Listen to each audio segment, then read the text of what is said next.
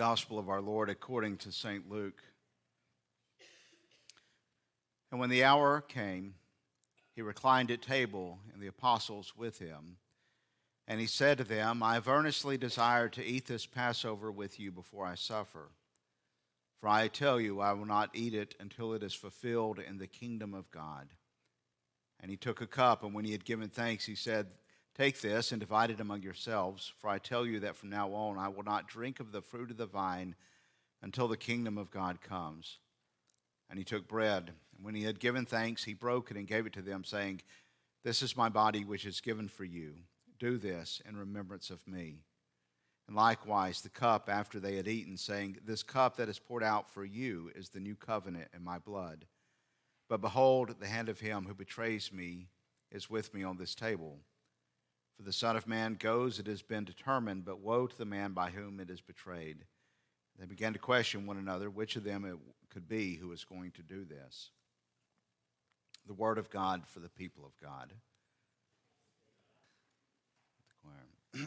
So as I was saying, expressive individualism is the term that's been picked up by philosophers to describe the era we are in now. Philip Reef calls it the era of the psychological man. I'm going to read Charles Taylor. He's a Canadian philosopher. His description of expressive individualism is, I mean, the understanding of life which emerges with the romantic expressivism of the late 18th century, that each one of us has his or her own way of realizing our humanity, and that it is important to find out one's own as against surrendering to conformity with a model imposed from the outside by society or a previous generation or religious or political authority. Or we might add even biology or personal history. It's the idea that you look deep within yourself, psychologically, you figure out who you are, and the highest goal of life, to attain life, is to be who you really are inside and express your innermost feeling, whether that feeling conforms to anything about the exterior life, and you are to resist anything that makes you conform and be part of what we've normally understood as being part of society. Roger Scruton, another philosopher, ably kind of demonstrates this. Of previous generations danced with one another. We now dance at one another. All life is a performance. Everything is about displaying who I am and what is unique about me. And so everything becomes a display and performance and a show. Social media has only amplified this. It was a few years, well, it was maybe 10 years now, that, do you remember, was it Time does the Person of the Year? And they had a reflective cover, and the person of the year is you, because it's all about me. And anybody who's going to tell me to not be myself or get in the way is oppressive. The promise is that fulfillment comes from realizing your person. Yuval Levine, there's all these thoughtful writers, has discussed it this way. He said the term suggests not only the desire to pursue one's own path, but also a yearning for fulfillment through the definition of articulation of one's own identity. In other words, the meaning of life is expressing who I am and make sure people see it and it's on display. People should certainly not be restricted from pursuing their goals or living according to their convictions. That's freedom. And there's certainly been times people have been kept back from fulfilling the potential that God has blessed them with due to their race or their class or their sex. However, the promise is that we can create ourselves and be fulfilled in doing so is a lie. Not only will it not give what it promises of living out my fullest potential, it ultimately brings destruction. So, three reasons why. One is we're needy. We're needy. We're limited, and we're broken. We are not made to be independent. We're made to live in a family with a mother and a father, nurture and encouragement. We're meant to rely on one another. As we grow, we're meant to be in a community where we need one another's gifts and one another's skills. We need each other. And we, as who we are, we have to have certain things. I remember a flight back from Scotland one year, and it went really bad. The whole flight was long. I don't remember what all happened, but I do remember I kind of finally got home, and I was hungry, I was tired, I was sleepy. I wanted some entertainment. I wanted all these things, and I just thought to myself, I feel like an experiment in Maslow's hierarchy of needs. Those of y'all who've taken Psychology 101 know there's this kind of basic thing where you can live without oxygen for 3 minutes or 30 minutes. I can't remember. We can test it. You can live without water for so long, food so long, but then after that, you have to have safety. You have to have security. You have to have esteem. You have to have companionship. You have to have entertainment. You have all these things for life to flourish. We have to have those. We need human touch. We need to hear brothers and sisters, people in our lives laughing. We need one another. We need to be affirmed. We need to be valued. Which means by nature, we potentially enter into every relationship as a sort of transaction. Because if those needs aren't met elsewhere, I'm needing affirmation, and I might have to do something to get it from someone else. I might need a sense of security, and so I might need a sense of well-being or purpose, seeking to derive something. And the thing is that if I'm not getting that from where I should get it, the temptation is to use other people to get it. So how many people do you know make themselves feel better by making fun of someone else? They're using them to get what they need. How many people are manipulative because they're wanting to get into the friendships and get a sense of worth because they have needs and they're using other people to provide those needs? It also means we can be manipulated pretty easily. We need things, people promise it, and we want to hope. We are needy, but we're also limited, and this is really where I want to look is, if the demand is that I look deep inside of myself, discover my real true self, create myself before others, it's demanding something I'm not capable of doing and that you're not capable of doing. We're limited. We're finite. We only have so much time. We only have so much energy. We only have so much resources to provide and to do anything. I'm exhausted. It's been a busy week. You've all been there. You know what it is to be completely drained emotionally and physically and in all other ways. How many times have you woken up and the kids have eaten something they did not need to eat for breakfast, but you're too tired to put up a fight, so they're just going to eat and go to school wearing whatever they're wearing because you don't have anything left to do because you're tired? That's who we are.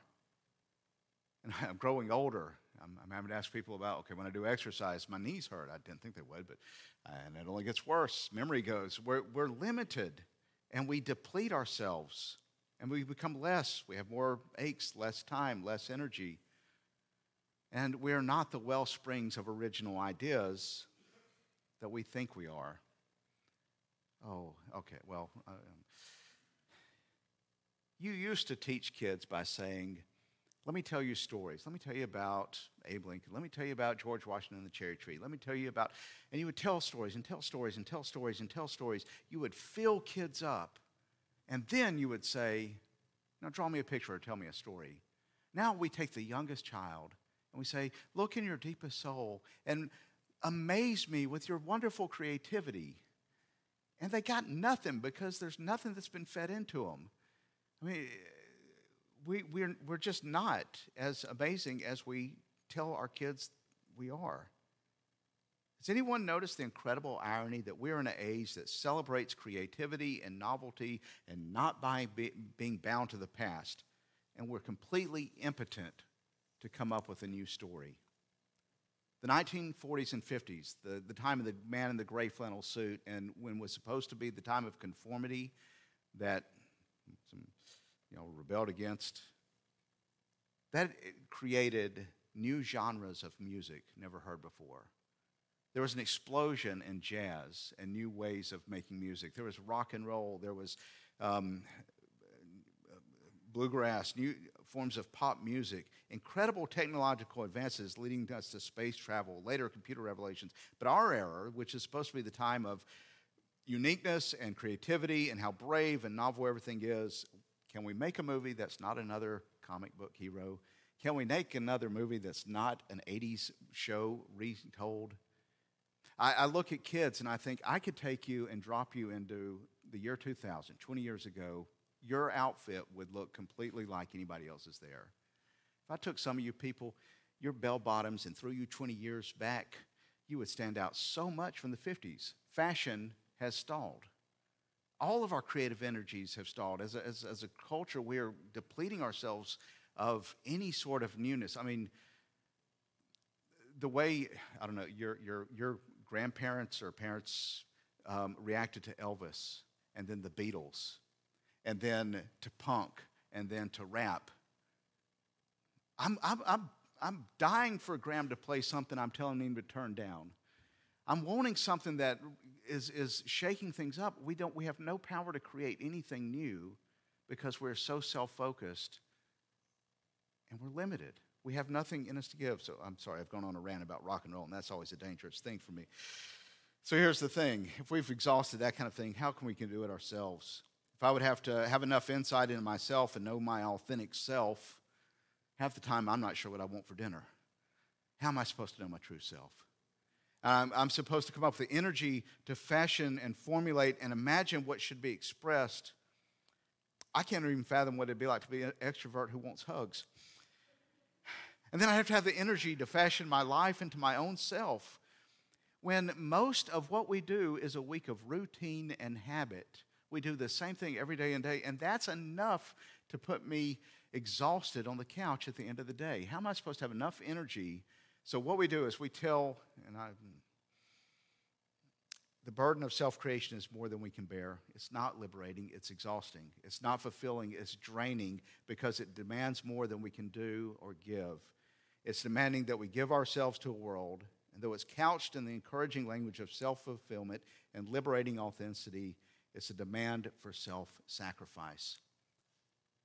And honestly, the end result is absolute banal trivia, as what people think is expressing themselves is, I've got pink hair. We can't create ourselves because we're limited, we're needy, and we're also broken. We're sinful. We're turned in on ourselves. We look more to ourselves than others, which affects everything about us, our aspirations, our relationships. So anything I build is going to be tainted with that sin. That's the idea. If we're going to be creating ourselves and making our own reality, it's going to be warped and distorted because our hearts are marred. You know what the worst problem of the church is? This church? Me. I'm involved in everything that goes on here. And my sin is passed into every conversation and every decision that takes place in this church. Worst problem in my family? Me. My sin is involved in everything that takes place. And you can apply that to your own life. Every relationship, every conversation, everything we do. It's not that we don't do good things and there's wonderful things to celebrate and you're all really nice people. I like you. But we're sinners. And we bring our neediness and our brokenness and our limits into everything. And what we realize is we really don't need more of us. This world does not need more of me. It needs more Jesus. And it really doesn't need a whole lot more of you. It needs more Jesus. And rather than self-expression, we need self-denial. Jesus gathers with his disciples in a room. He takes bread and wine, and he gives. And he says, this displays the cross. This is my body broken for you. This is my blood shed for you. And we don't catch how radical this is. because we're used to our faith being something we receive and we trust. But every religion, every belief, every worldview, including the expressive individualism that is all around us with every Disney story that says, follow your heart, be yourself, pursue your dreams.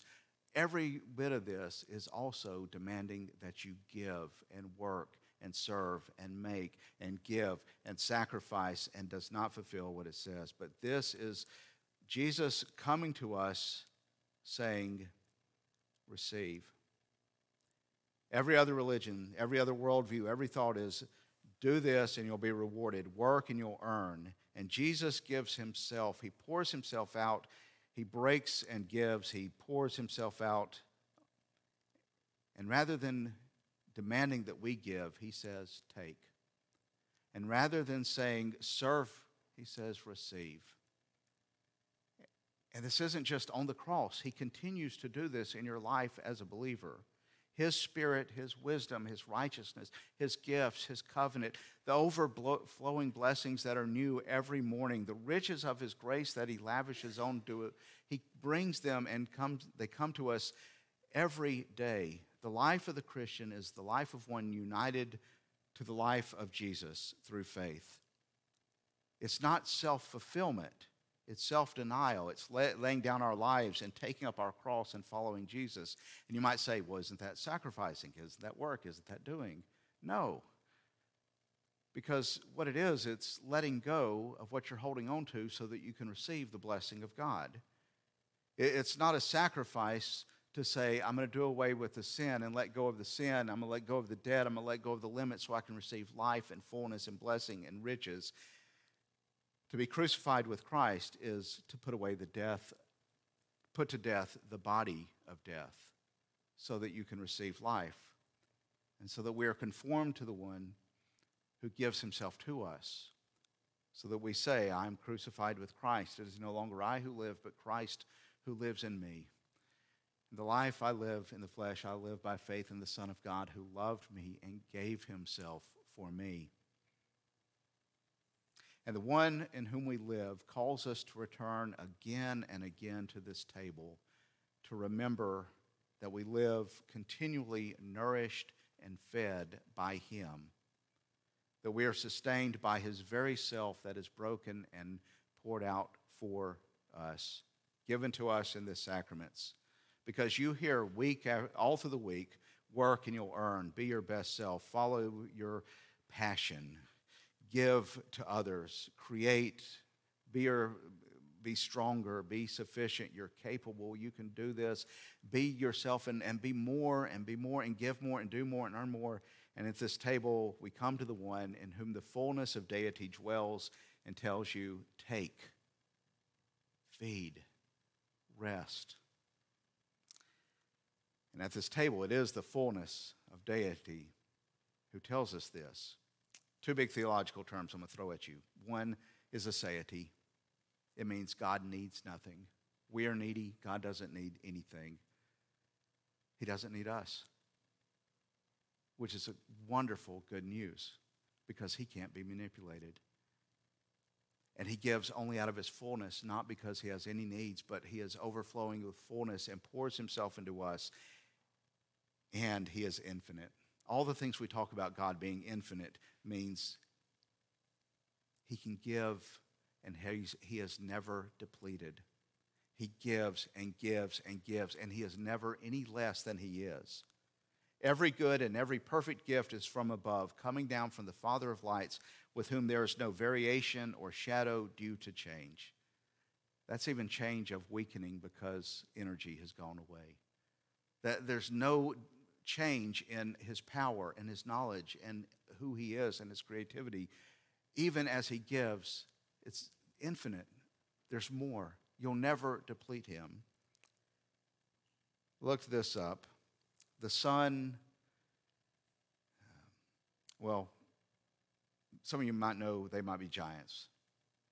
The sun is a mass of incandescent gas, a gigantic nuclear furnace in which helium is changed into hydrogen at temperature of millions of degrees. Now, Wikipedia says it different. It says the core sun fuses from 600 million tons of hydrogen into helium every second, converting 4 million tons of matter into energy every second as a result.